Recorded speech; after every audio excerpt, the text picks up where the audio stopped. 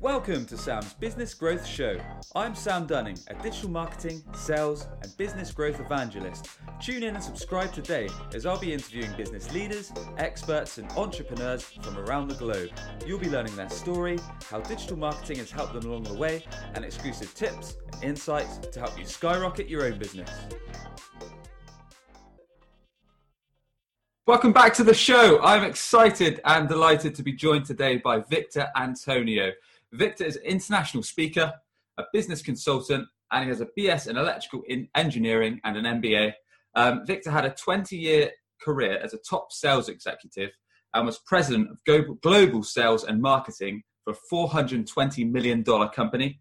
He has shared the stage with top business speakers, including Zig Ziglar, Damon John, Rudy Giuliani, I think I've butchered that spelling, Paul Otellini, CEO of Intel, and John May, CEO of FedEx Kinkoss. Plus, he's the author of 13 books on sales and motivation.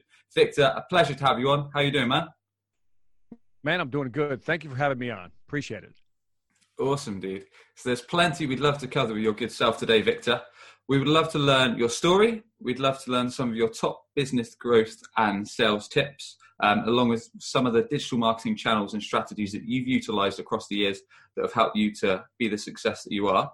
But if we could start from the very top, please, Victor, if we could learn a bit more about yourself, for anyone that doesn't know Victor Antonio, where you grew up, and how you got into business ever since leaving school, and some of the key moments in business that took you to where you are today, and some of the lessons you've learned. If you could kindly share with us a bit more, sir. All right, I will, but I'll try to tighten it up a little bit.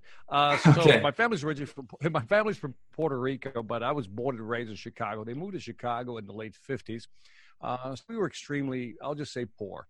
And so my mother was always about get the education, get that job, get that job, make some money, right? So that's why I decided to become electrical engineering. Totally money motivated. Got into engineering, eventually got my MBA. But I discovered something right away, Sam. Once I was in engineering for about 3 years, I'm like, I don't like this. And I'm giving you the short version here. And then eventually I started kind of moving around. And I finally found sales. And when I found sales, it's like I found my hyperpad. You know what I mean? It's like that was me. And so I was very fortunate. I had a technical background. I was selling a lot of technology equipment, specifically telecommunications software. And that's how I got into sales, man. And it just kept growing from there.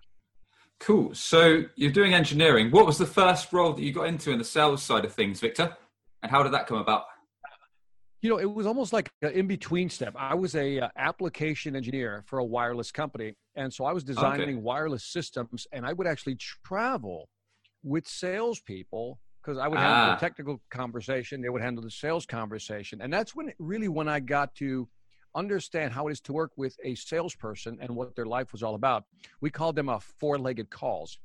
And so I did a lot of four-legged calls, and I really got to understand the sales side. And then fast forward, my wife, we had our first child, and after a year, my wife's like, I'd really like to stay home with our child. What do you think? I said, well, if I go into sales, because I've known these salespeople, I think I can make more money. And I said, but the downside is I'll be traveling a lot. And she was like, okay. She said that too quickly, Sam. You know what I mean? She was like, okay, go. And so that's more how money, I got into traveling. sales. Yes. Got it. Yeah, okay. Cool, man. All right. So that makes sense. So you were kind of in amongst sales reps whilst you were doing your more technical role, and you thought, hey, these guys are traveling, these guys are making decent money, and you saw it from the forefront and you wanted to get involved. Okay. So how old were you when you took that leap, Victor, when you got into sales and moved into that side of things? So my first job was as a software / technical engineer. So let me see. I'm doing numbers here in my head. I had to be about maybe 30. Okay. When I finally got into sales, like hardcore sales. And then I started traveling. My first region was Latin America. Obviously, I spoke Spanish. I speak Spanish. So, that was the first place to start. And that's really where I cut my teeth in Latin America. And it was quite eye-opening, Sam, because, being U.S.-centric, being born in the U.S., you don't see much outside the U.S. The majority of people never travel, especially at that time. And so it was quite eye-opening to begin traveling the world a bit and seeing how everybody else lives and sells and does business. So it was very eye-opening. I bet that was an exciting time. But that was really, I bet you saw a lot of stuff. it was at times when, you know, you didn't mind getting on an airline. You know what I mean? When you had enough room, you were excited about to go to the next place. Today, if you talk to me about travel, I'm like, do I have to get on that plane? Yeah, you've done it too much. Is there any way to beam me over there? Cool, man. Okay, so you're with this company. So you're with the same company that you were doing the tech side of things for on the sales side of things. How long did you stay there, Victor? And are there any lessons that you learned in terms of business that you could share with us that might be of value to our audience? Well, here's okay. So I'm gonna be very direct. You mind? I'm from Chicago, so I have to be very direct with people. So sure thing. What's interesting, you know, when I got into my job the first time, you know, the first job I had as an engineer, you know, I had lousy managers. Do you know what I mean? And that forced me to leave the first company after 3 years. Okay. Then I went to a wireless company where I found a great manager who knew how to nurture. And I think, you know, finding a good manager to work for, if you find a good manager, that's worth more than the actual salary. And I want people to register that. If you work for a company and you have a great manager, trust me, there's value in that. And so when I found this new manager, he really let me spread my wings, so to speak, on the application engineering side. And he also encouraged me when I wanted to move into go into sales. And from there, I moved around quite a bit because I have a different perspective on, you know, employment. You know, people always talk about loyalty, staying with the company. And I'm like, no, I'm a capitalist at heart. And so I view myself as a product/service, right? To be bought and sold on the open market. So I'm a hired gun. You know what I mean? I go out to the highest bidder. And people are always shocked when I say that. I said, but that's really business. You know, the thing is, you know, I know people listen to this and go, well, what about loyalty, corporate loyalty? Well, it's funny because most corporations, I'll just say at least 80% of companies will not show any loyalty when they go through a financial downturn. They get rid of people. And the way I look at it is that every week I enter into a social contract with the company, right? And that contract says, Victor, you do 40 hours of work. I'll just say 40 hours. But in sales, you know, it's more like 60 to 70 hours worth of work. You're right. Yeah. If I do my 60 hours worth of work, I expect compensation in return. That's the social contract. There's no loyalty clause in there. So if you're a salesperson and you're not making the money you should be making, you can try to talk to your management to change your compensation program. But if that doesn't work, leave. Listen to me. Just leave and find another company. If you're good, you'll find another great company. So I moved around 4 or 5 different companies as I was moving up.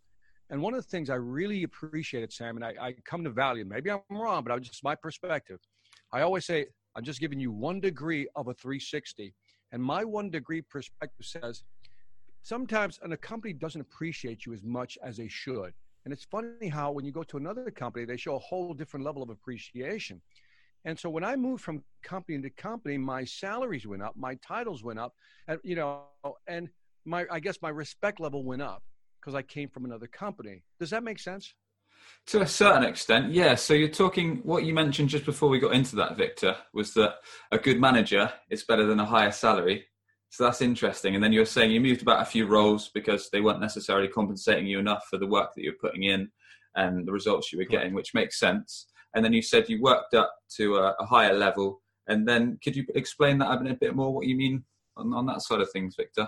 So what I've found, and again, 1 degree, ask 100 other people, you get different answers. But what I've discovered is that I'm working for a company, and if I don't see a growth path for me, if I don't have a manager who has a growth path for me, then guess what? I'm going to another company.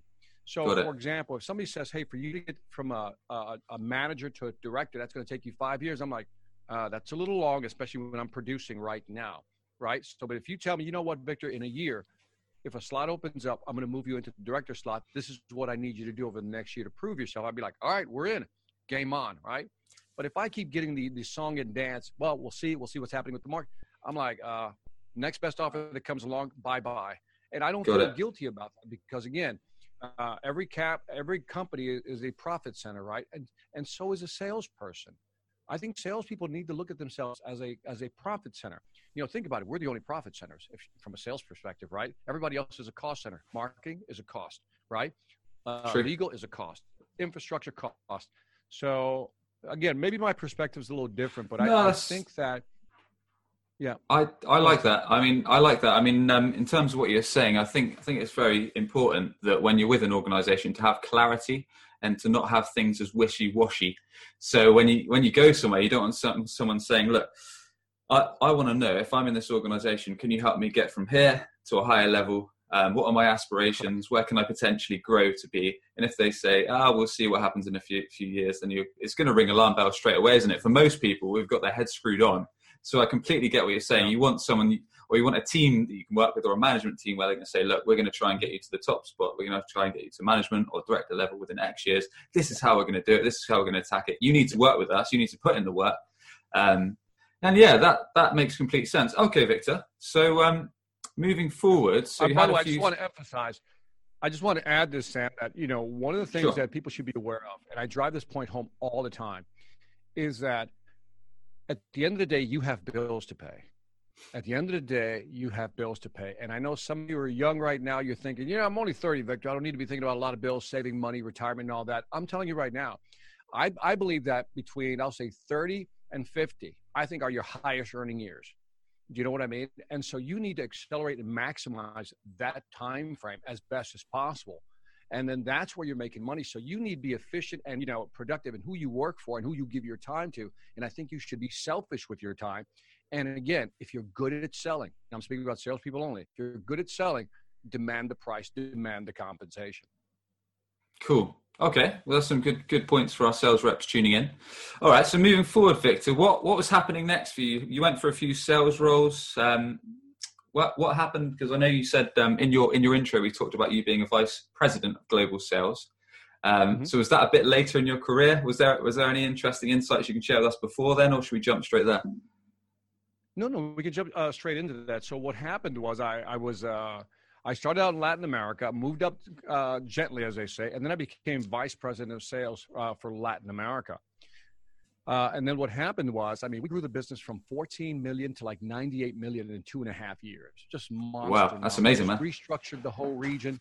So nice. One of the things I did there, if you want the real explanation, the full story, if you go online and I was with Grant Cardone. We did the 10X seminar. So if you type in Victor Antonio Grant Cardone, you'll see the full explanation of how I did that from 14 to 98 million. And so from a management, so now I'm a manager, Sam. Now I'm the guy that has to nurture people, right? And so what's interesting is when I took over the region, the president of the company told me basically, look, we've never done more than 14.1 million in the last 10 years. He says, whatever you do, don't sell less than that. And so I remember for the first 90 days, all I did was assess what I had in the region. So I had 5 offices scattered throughout the region. And so I really had to assess this new territory, and to show commitment, I had to move my family into the region. So we moved to Argentina for 2 years. Oh, wow. Okay. And that's a big move. They wanted me to run the region from the region, right? And I was like, it was the first time living outside the U.S. It was quite difficult. But, in the spirit of full disclosure, within the first 90 days, after giving instruction, after letting people know what the plan was, I had to let go about 30% of my sales force because they weren't getting it. We sell on value. That was our philosophy, as our mantra. We don't sell price. We position value. That's what we do. And so that was really hard to do. But it was interesting, when I got rid of 30%, everybody else got the message and everybody else lined up. I'm giving you the short version, but those people there were people who simply weren't meant to be in sales. We tried to move them into other positions within the company.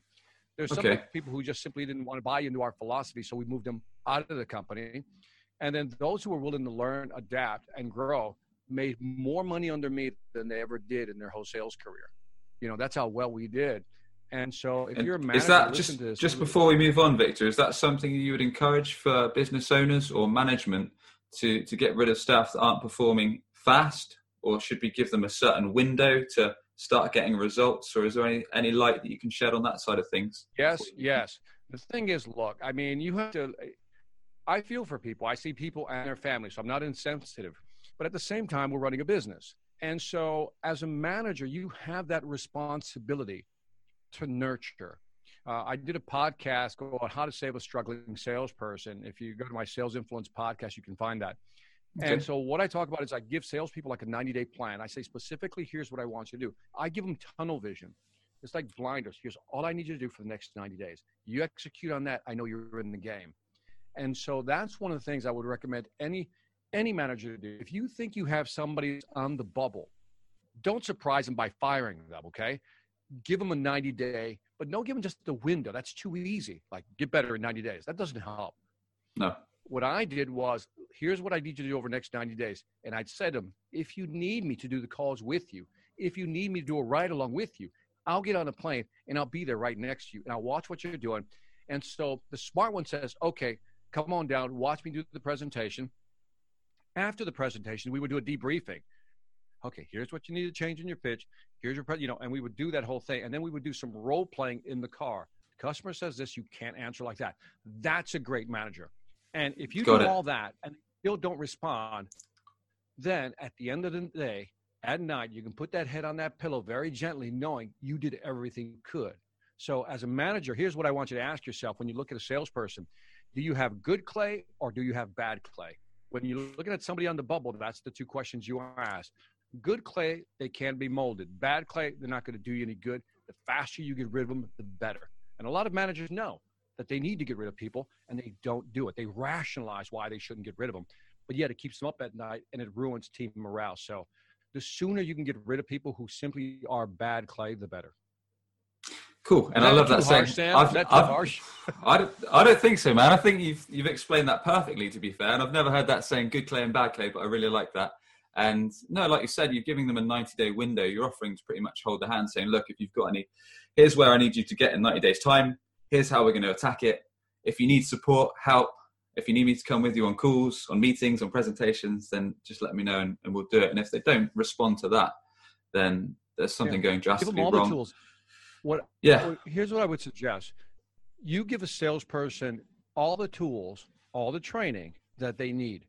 I had a salesperson once tell me, I said, Victor, the reason I'm selling is I'm unhappy with my compensation plan. To which I said, how do you want me to change it? He offered some suggestions. We found an agreeable point, right? He wanted money, and I got that. He's a capitalist. I got it. I said, okay, you can earn more. You can do this. Is this number acceptable? He says, absolutely. I said, what else do you need? He said, well, my car allowance is too low. True story, Sam. I go, what is it at? I was like, $250. I said, what do you think it should be? He says, be more like $300. That's the market rate. I said, okay, you got that too. Is there anything else? He says, yeah, not joking. He says, I need a new computer. I said, okay, we'll get you a new computer. I said, is there anything else?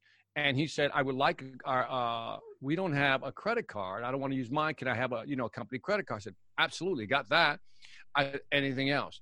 And he said, nope, that's it, Victor. To which I said, great. So there's no reason you should hit your number, because here's the number I want at the end of the quarter. And every month we're going to check in to see where that number's at. Within, 2 months, he was gone.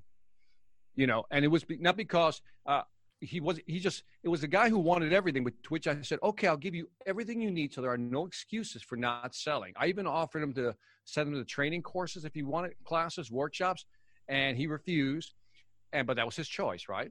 And that's what I mean by giving them everything they need. Really equip your salespeople.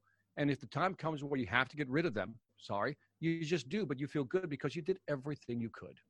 Makes perfect sense. Awesome, Victor. Okay, so let's learn a little bit more about how you scaled this business up, because it sounds like you skyrocketed their sales in quite a short amount of time. Is that right? That's correct. It was like 2.5 years. Like I said, literally from 14 to 98, we were in a good market. But what I think happened, if I can bore you with some detail, is that, I'll say it this way, their approach to the market in general, it was always run by a Latin American vice president. Right. Which means in many cases, and I'm not trying to stereotype, but I know my people. It was very ad hoc. Right. Right. And so I came down with structure, which was the first thing. Right. Yeah. So what I did was people were crossing into each other's territory. Distributors were confused. Buyers were confused, I suppose, who to talk to. The headquarters was in Minnesota. Nobody spoke Spanish there, so there was no support there. So we loaded up customer support with Spanish people. We opened up an office in Miami, so we had Spanish people speaking technical support there as well that can fly into the region on a dime, one shot. And then we structured the region, and there was a no violation rule in terms of you trying to sell into somebody else's country if you found a deal. It didn't work. And so we created commission sharing when a joint deal was formed. So a lot of structure, a lot of training, and then a lot of in-country support really allowed us to accelerate our growth. Structure, training, support. Got it. Was this business selling conferences, Victor? What was it you guys were selling exactly? All the infrastructure we're currently using now on Zoom is probably running on some of the equipment I sold. So we sold nice. telecom equipment. We sold the fiber optic side. We were selling at that time, obviously, DSLs, HFC networks, which are hybrid fiber, coax, and fiber. And then also everything on the copper side, which is when you go to a central office, all the switching that's going on, we were selling those as well. So everything that integrates with Cisco switches and all those beautiful pieces of equipment, we were selling. Awesome, man. Okay, and those were the main three things in terms of the growth. And is there any, before we move on to when you got into speaking and starting your own business, is there any other insights you'd like to share with us that might be of value in terms of any sales reps or any marketing reps or any business owners just before we move on? I think for business owners is, you got to find the right people. We've talked about that already, right? You have to have some sense of structure and consistency in your approach to a market. In other words, segment your market and how you go in there. So every time we went into a market, we segmented it by verticals. We call, just different vertical channels. That's why I say go watch the Grant Cardone presentation I did. It goes into great detail. And then last but not least, if you're a business owner, you need to compensate your salespeople exceptionally well. Don't be cheap. Give them a great compensation plan, because what happens is we as managers, we don't want to manage salespeople. I don't want to manage salespeople. I like salespeople that never call in and just report their numbers at the end of the month. You could be on the beach 29 days out of the month. As long as on day 30 I get my number, I don't care. That's my philosophy. And so put a great compensation plan together. Motivation takes care of itself when it comes to salespeople. Couldn't agree more. And I'm actually in the process of becoming a director myself and a business owner. So I know exactly what you mean. Being in the forefront and being on the impact of a sales rep myself, I know exactly what you mean. I've had good managers, I've had terrible managers. And when you're not rewarded, because as you know full well, decent sales reps, in my opinion, pretty much work non-stop. If you're really passionate about the product you sell and what you're offering, you'll go above and beyond. You won't just do the 9 to 5, Monday to Friday. You'll be working weekends. You'll be planning your days in advance, which you know all too well. And in return, I'm laughing because I'm reflecting back. You're making me remember. I was in Puerto Rico back in January, and I did a presentation, right? And I was unselling, and this lady pulls me to the side, like during the break. She goes, "Victor, I have to talk to you." To which I said, "Yes." She goes, "Well, it's a little different here in Puerto Rico." I'm like, and to my mind, I'm like, "Really? I've been everywhere. Trust me, it's no different." She goes, "Well, right here, they don't have a good compensation plan." To which I said, she goes, "We have to work, more than 8 hours a day, and we still don't get compensated." And I said two things. I said, one, I said, sales, as you said, is not a 9 to 5 job. If you believe sales is a 9 to 5 job, please get out of sales. Save yourself the heartache and the business owner heartache, right? Right. And then she said something about the compensation plan. I said, "There's only 2 options." I said, "Have you asked your boss for a better compensation plan?" She says, "Well, no, I haven't." I said, "Well, one, why haven't you sold them on a better compensation plan?" And she goes, "Well, I don't think they'll give it to us." I said, "Well, if they don't give it to you, then leave." I said, "It's that simple. It really isn't that complicated. If you're good at what you do, you'll land easily at another job." The reason I love sales and sales training is because I truly believe that if you know how to sell, you'll never be unemployed. You'll never be unemployed, man.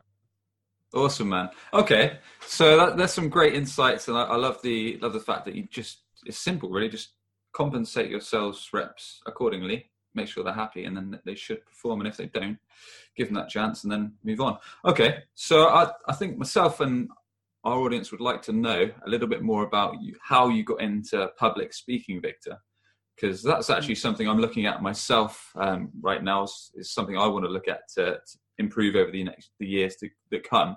But yeah, if you could shed some more light on how you got into that and how that's played a role in you setting up your own business, that would be awesome, just to learn how you got into it. So what happened to me, the history has to go back. I'm going to date myself so hard right now. 93, I saw Zig Ziglar for the first time. Right. And I was like, okay, my God, man, look at this guy. It was just like, I don't know. It was like, I'm not saying that the light shone down and there was a Gregorian chant and magical things were happening in my head. But when I saw this guy speaking, I was like, wow. And so what happened was, by the way, did we freeze up? It has a little bit. I can still hear you. Can you hear me? Yep, I can hear you my side. I just can't see you. Can you hear me, Victor? Okay, now I can hear you. It paused right as I was going to tell you the story. So I got your question. And by the way, I'm recording, so I'll send you the recording. You can clip it. Okay. Can you hear me? Okay. Yep, I can hear you now. Yep, we're all good. Anyway, so I got your question, then it just froze right after your question. So I'll start from there. No worries. So Cheers. how I got into speaking, I have to go back, and I'm, again, date myself really hard here by going back to 93 when I saw Zig Ziglar for the first time on stage. And when I saw Zig Ziglar for the first time on stage, it was just like one of those moments, right? It was like magical, right? You know, the Gregorian chants, the light came through the roof, the whole bit. And I was like, I want to do that one day. So that was the seed that was planted. Then I joined, it was right after that I joined, you know what Toastmasters is, Sam? You know what that is? I do, yeah. The only reason I do know is because I've got a friend actually, and he does that. But apart from that, I mean, I know that it's a group, is it? And is it a little bit like a network? Okay. Yeah, tell us a bit more. And I'm telling you right now, if you want to be a speaker, step number one. In fact, if you want to be a better salesperson, step number one, join Toastmasters. Go through the 10 speeches they give you. And so I joined Toastmasters where I learned how to speak. And I did that for 2-3 years. I even started competing and winning. So I got really good at what I was doing. But by the way, that also impacted my sales skills because I became the go-to guy when it came to presenting to big customers. So when my bosses, big customers coming in, who presents? They're like, send in Victor. He knows how to present. Send them in. And so that's an important step. That was an important step. So Zig Ziglar, I joined Toastmasters. And then fast forward, I was vice president of sales in Latin America. And then I get offered a job, president of global sales and marketing for a $420 million company. And so I'm doing that. And I'm building, but it was around that time, and I was 37, that I started feeling what I call this quiet discontent. And the quiet discontent is that feeling you get when you know you're not doing your thing, as I always say, or I call it do your thing, right? And I knew I wasn't doing my thing, and I was like, I wasn't on purpose. I just wasn't aligned, you know? And I talked to my wife about it. I said, she goes, what do you want to do? He says, well, remember that guy I saw years ago, Zig Ziglar, that whole thing? I want to do that. I want to write books. I want to do that. And so one day, man, literally, and I would not recommend this strategy, by the way, but one day after talking to my wife, I just quit. If you want to see the full story, I did a documentary. It's on YouTube. Oh, right, okay. It's called The Motivator.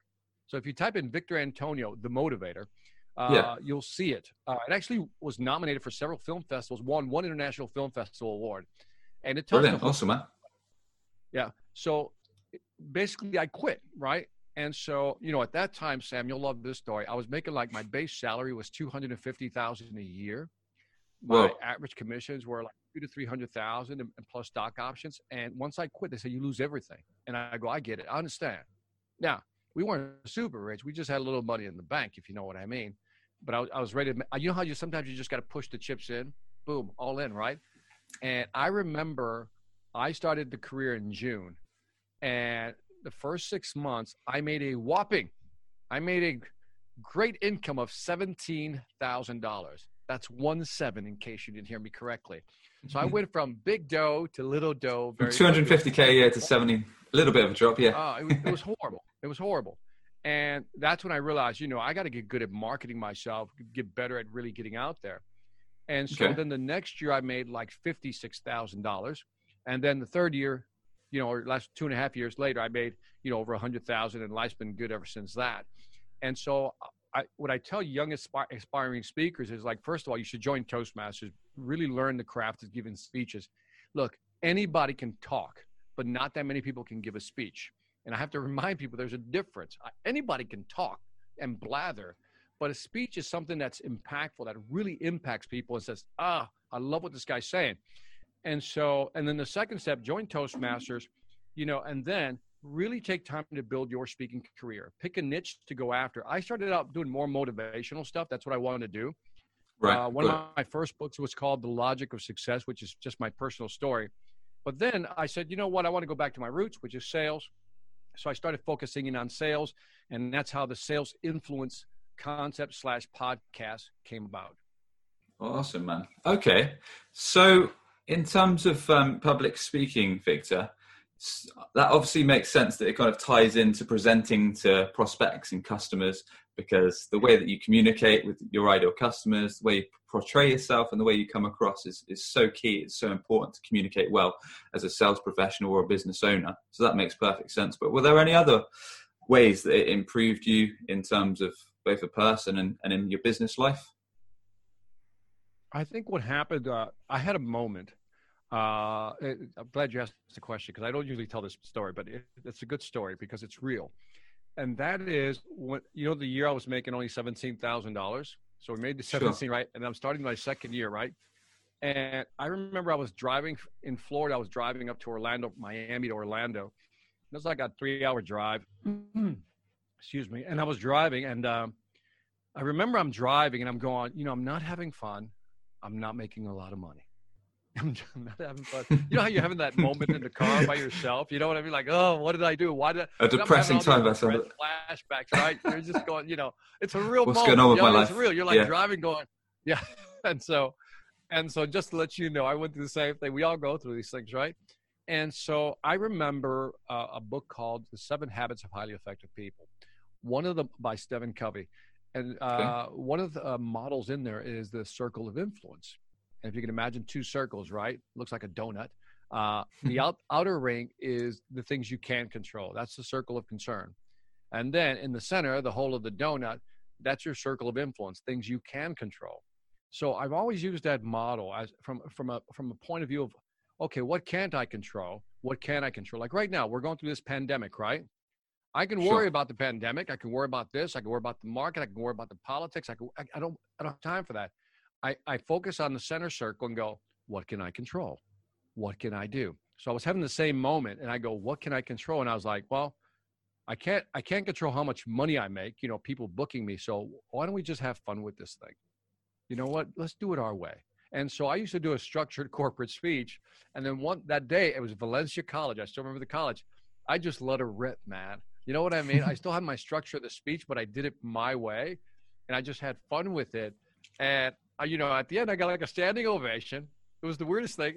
I actually enjoyed it, and that was, to me, the turning point in my speaking career. Now, that applies in 2 ways. One, to your speaking career, that you have to speak with your authentic voice. Now, by authentic voice, I mean, I don't, like, for example, when I listen to Gary Vaynerchuk, with all due respect, I can't enjoy the guy. I'm sorry. I love his content. Gary Vaynerchuk, I give him credit for getting me started on video when I read his book, Crush It. And the guy, I think, is a genius. But, dude, I can't listen to him, right? He's just not for me. Fair enough. I think you should have a certain level of respect for the audience. The whole dropping F-bombs, the whole, it's like, by the way, I'm from Chicago. We know how to drop F-bombs. I mean, it's just like we eat them for breakfast, right? So it's not a problem. I don't mind when somebody does it when it's a point of frustration. There's sometimes where you just got to drop one, right? But of course, when somebody does it almost gratuitously. What's that? No, I completely agree. I mean, when you get to that level to create an impact, or if you're frustrated, then you've got to swear. But yeah, I know what you mean. It's a little bit excessive, isn't it, at times? And I kind of agree. Yeah, I don't mind people like getting so frustrated. They go, shit. You know what? And you go, I feel that frustration because it's coming from a deep, deep place. It's not just part of regular language. And so I say that because when you find your style, too often people interpret that as, you mean I can just speak like I speak on the street? I'm like, no, not if you want to get booked. You got to be a professional.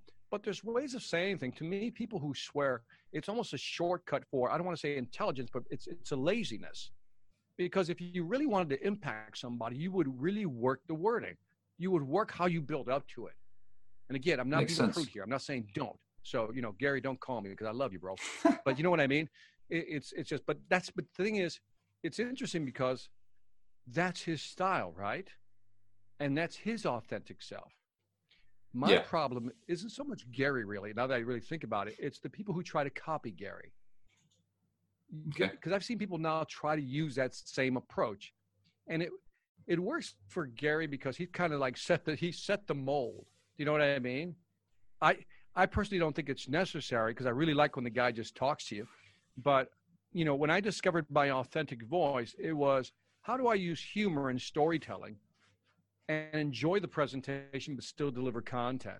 if you listen to my content, it's really a shifting between humor and content, humor and motivation, content and motivation, content and humor. I'm just shifting all the time, just interrupting the pattern as I go through to keep people's attention. And so I think there's an art to speaking. So, so when that was a moment for me, Sam, when I did it my way, my authentic way, being professional, my way, it worked. And when I started selling that way, it also worked. And so what I'm saying to you, and by that I mean you, whoever's listening to this, is that if you want to be a speaker, a great salesperson, you got to find your authentic voice, but be a professional about it. There's always ways of saying things, right? Without having to, go into the gutter, so to speak. So I don't know if I'm just blathering on, but no, that makes sense. I mean, I love that, the fact that you've got to keep it authentic, and it makes perfect sense. And I think some of the recommendations you've given there in terms of Toastmasters, in terms of the fact that once you started enjoying what you're doing, keeping it professional, and kind of working out ways to tell stories. Can you hear me? Okay. Yeah, I've seen. Yeah, I just wanted to tell you this one story because I had a guy. Sure. His name is, and I don't mind telling his name because I hope he hears it. His name is David Shoemaker, and David Shoemaker was one of the greatest salespeople to ever work for me, right? And David didn't really need an instruction, so he was just good on his own. You just wind him up and let him go, right? But what was interesting about David, it was like, if you look at him, he was the nerdiest looking guy at the time, right? Handsome guy, just nerdy looking, but very quiet. And so when I used to tell people that's one of my best salespeople, they're like, him? And he was such an introvert. And I realized that, and I remember I asked the customer, I said, what is it about Dave that, you enjoy, from a sales standpoint? He says, Victor, he just comes in here. He's always polite. He always wants to know what's going on with our business. He's never trying to sell, but he's always presenting something new to us and sharing some perspective. He's never pushy, and we welcome him when he comes in the door. And I used to see that when I used to do the four-legged calls with him, just, do the ride-alongs. And he showed me that you don't have to be that slick salesperson. That model we have in our head, that rough person, ABC, always be closing person. No, use your style. I'm telling you, whoever you are, you have a style, and that style is valuable. You just got to figure out how to close with it. That's it. But do it your way. It's more authentic. That's fantastic. For somebody. I know somebody's listening to this right Definitely. now. That's going to impact them. I just know there's somebody out there. No, that's it. I'm sure I certainly did in my younger days. I had it in my head that as a salesperson, you had to be super slick, super confident, but good looking.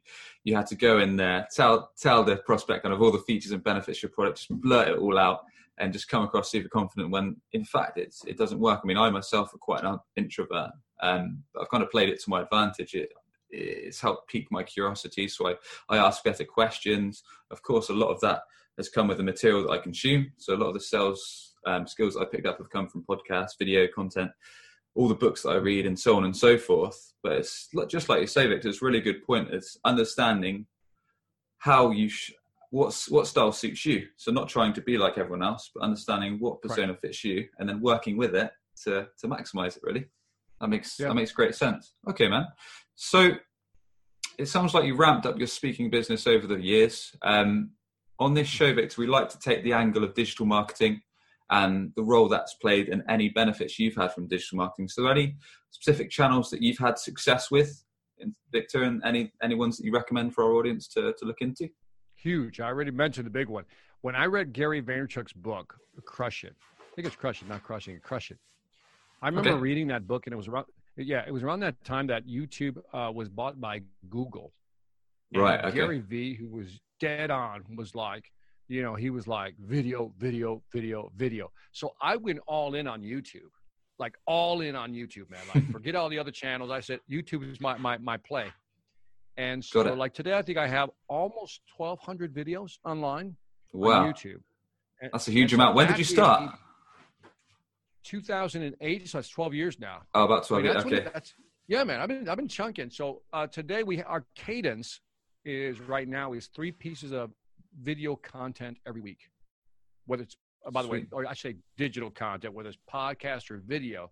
We do 3 pieces every week, and they're typically my podcast 5 to 10 minutes, and so that's our cadence, right? By cadence, I mean that's our rhythm. So and if you're listening, do you mean that goes to your mailing list, your email list, or no stuff we post online? Got it. By the Okay. way, so in other words, I upload at least 2 podcasts, 1 video every week. Those are what I mean by 3 pieces of content. I should say that. Okay. So 3 pieces of content go online every week just to keep it fresh. You know what I mean? And then obviously we blast it out to our email list. But I'm telling you right now, YouTube for me has been a great lead generator. I'm talking about super inbound generating leads, right? And so for the last, I'm going to say 3 to 5 years, and I'm guessing because I've never really tracked it, but I don't think I've made a cold call in 3 to 5 years. You know what I mean? Because of all the leads we had. People come to me. Now, here's what's interesting.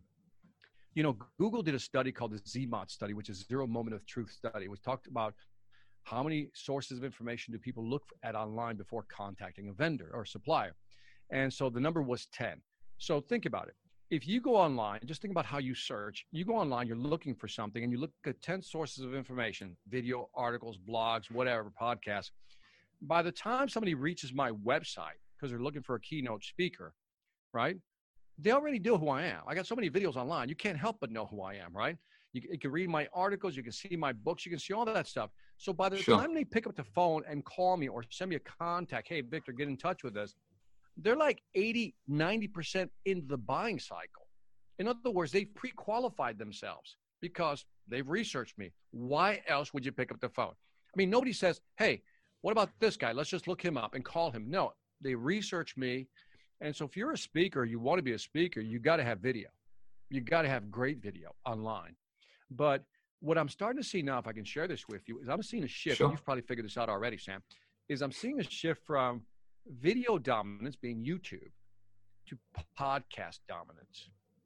That's what I'm saying. I'm seeing more of my traffic coming from the podcast now.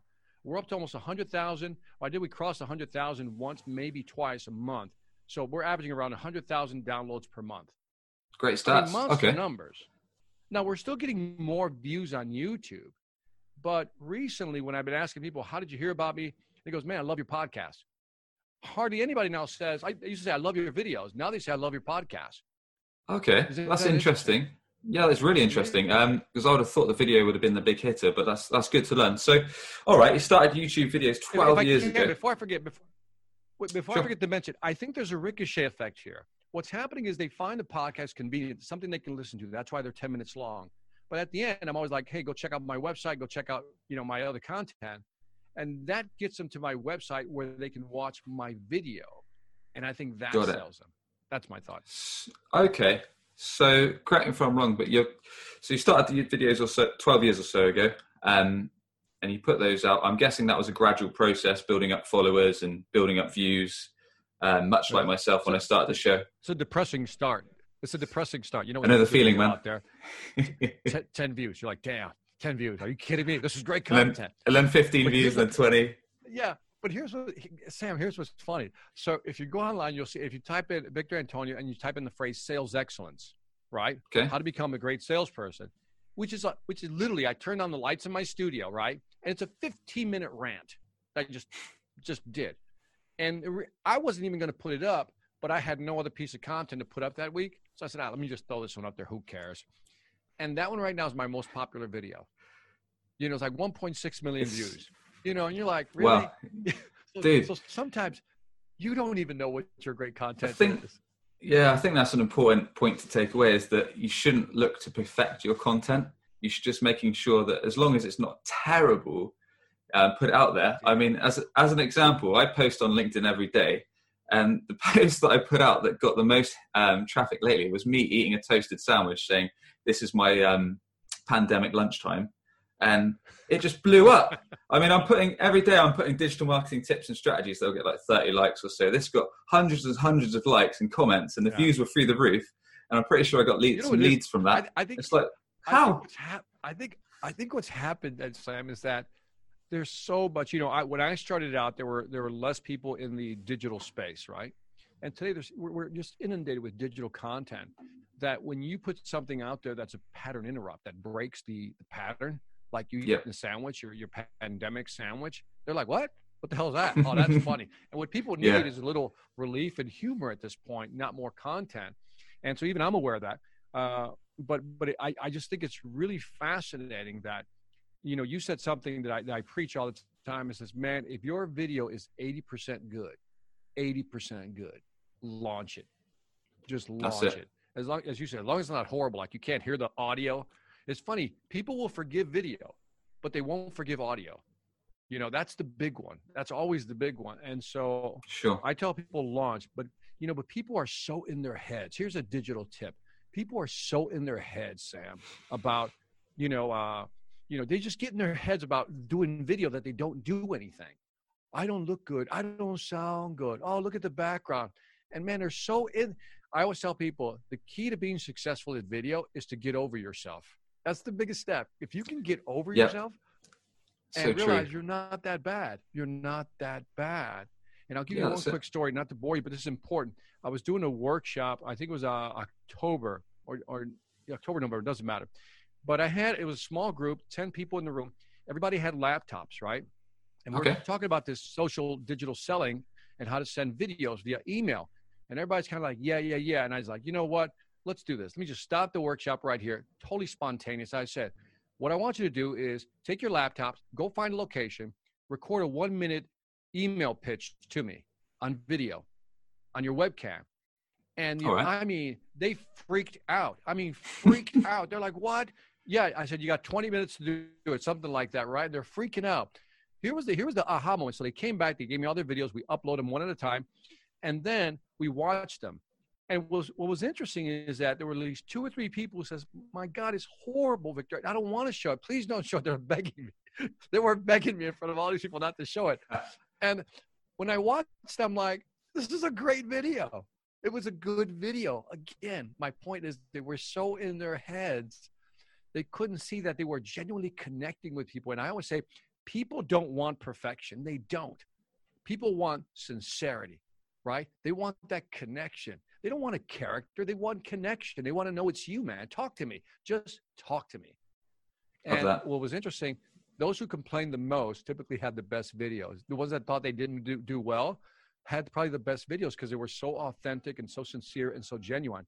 And yeah, I give them some tips on how to make them better. But my point is, it's the content, not the character that you're trying to portray. You know what I mean? Forget about how you look. Get over yourself. Forget about how you sound. Get over that too. Just deliver great content. Everything else fades into the background. Makes sense. And yeah, I mean, just to touch on that, I think it's good to get a variety of content as well, especially on social. Like if you're doing text only posts, then every now and then putting out a video. And like you say, just get over yourself. I mean, you've got to do it now and then. It's only going to help with your personal brand. It's going to help with views. It's going to help with inbound inquiries. So yeah, that's a great piece of advice. Okay. And so you get better. You know the 10,000 hour rule, right? The 10,000 hour rule, you just get better. And these people don't realize that by your first look, if you really want a good laugh, if you really just want a ha-ha, chuckle, I posted my first Toastmasters speech online. Okay. I had hair back then, so you might not recognize it. Just say Victor Antonio's first Toastmaster speech. It was horrible. And I posted that because it was horrible. And people said, why do you post that? And here's what the response I usually get from people. I said, Victor, after seeing your first video and watching you today, even I believe it's possible for me. Oh man! So I have to check that motivation. If Victor could do it, you could do it. So, but I think what happens, if I can challenge anybody out there, why don't you do 20 videos? Just do 20 videos. Just go for it. And I'm telling you, by the time you get to number 20, hell, by the time you get to number 10, you're going to get really good. Imagine how good you're going to be at 50, at 100. Which may sound like a lot to a lot of people, but it really isn't. If you did 1 video a week for 2 years, you're up to 100 something already. So just do it, man. Just get started. Awesome advice. Okay, Victor. And just before we wrap things up, are there any habits that you follow or that you recommend that people follow to be successful in both life and business? I have one, because I can recommend a lot, but I realize there's no point in doing that. Just recommend 1 or 2 people can take away. Dan Ariely, who's like a neuroscientist, wrote the book Predictably Irrational. In one of his articles, he wrote something called that everybody has 2 golden hours. 2 golden hours. 2 golden hours where you can be super productive, man. And so here's what I would suggest to people. Find your 2 golden hours. Mine is early. 5:30 to 7:30, man, the stuff that gets done in this head is amazing. After that, things go downhill real quick. But in those 2 hours, I typically do I always read. So that's a hat. I'm into reading, man. I'm the guy that buys. I think I go through maybe 2 to 3 books a month. I'm Nice. constantly reading, right? And so at least 2 books a month. And so I read for about, typically my brain, if it's a good book, it can hold my attention for an hour. If it's an okay book, maybe 30, 45 minutes. But then what I then do is I take index cards. And so when I read a concept, I write that concept on an index card. Like, for example, let's say it's something on small business growth. By the way, if you invest, just come up with whatever idea comes up. I write it down. I say, new way to close a sale. And I write the new strategy down, right? And then I just put question mark, how would I do it? Or how would I rework that? And I put it on an index card. And then I put the index card to the side. So I got a stack of index cards by my desk. And so those index cards become like memory tools, 1. But 2, I also use them as idea generators for podcasts, for content. I like that. We Okay. never go back and look at the book again. We outline a lot of stuff. We underline stuff, highlight things, post paper, Post-its on it, but we never go back. But if you create this stack of cards, so sometimes when I'm looking for a podcast idea or video idea, I just flip through my cards and then I give it my spin, add my twist. So I would say, find your 2 golden hours. Definitely got to put some reading in there, and then maybe some content development as well. Awesome. No, I mean, I couldn't encourage people to start reading enough. If you want to get the best of your game, doesn't matter if it's business, marketing, or sales, start consuming content. Doesn't matter if you're audio person, if you're a visual person, just find what works best for you. If it's reading books, if it's podcast, and you can even do it on the go if it's a podcast. And then, taking notes, that's great. I've just started doing something similar, but I'm using the app on my phone. So on my iPhone, you've got the notes app. So whenever something comes into my head, or whenever I read a piece of content and I think that's going to be useful, I'll note it down, make sure that. But I like the angle of putting your own spin on it, and I love the golden hours. I'm not sure if I'm more of a. By the way, I wish it was mine, but it's not. By the way, I use the note thing when I'm on the move. Okay. When I'm on the move, I use the app, the note thing. And if you haven't noticed that translator, the audio microphone, so you don't have to type it out. It works really well, by the way. So I should try that. That's even quicker. Idea, So I just hit the microphone, and I look at it. It's actually pretty good. It can transcribe audio very well. So that's what I do. Quality. Okay. Well, everyone, you've been listening or tuning into Sam's Business Growth Show, where we sit down with business leaders, experts, and entrepreneurs from across the globe. We find out their story, how digital marketing has helped them along the way, and their exclusive tips and insights to help you skyrocket your business. Victor, if you could thank just one person, either dead or alive, for having a positive influence on your career, who would it be and why? I would have to say it's a gentleman there's 2, but I'm going to narrow it down to one. I'm going to respect the question. So I'm going to narrow it down to a guy named Tom Stanton. And Tom Stanton was that manager I talked about with the wireless company that I joined. I went from the bad manager to the good manager. And what I liked about him, and I'll give you the short story why. As an engineer, I put my first proposal together, right? Now, before, when I worked for the other manager, if I did a proposal that was over 20,000, I would have to go in there and he would have to review it with me. He'd redline it like 20 times, the whole bit. After a while, I was just like, you do, why do it? Because he's going to correct it all the time. Fast forward, I go to the second company, and I remember my first proposal was like $1.something million, right?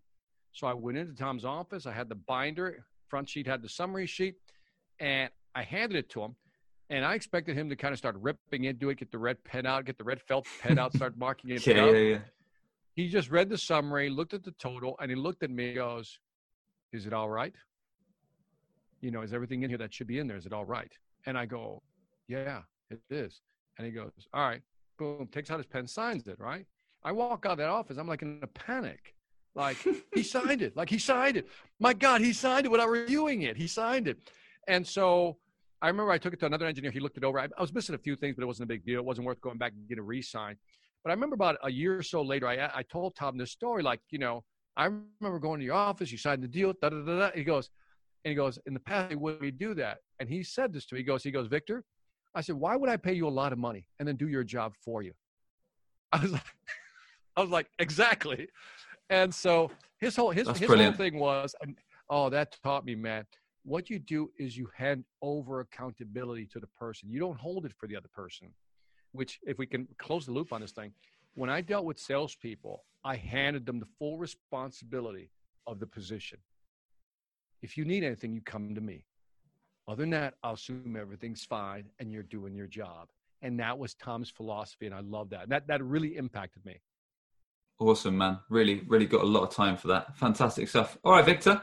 So the audience would love to know the best way to connect to yourself. Tell us a bit more about your business and the best way people can get in touch with your good self. All right.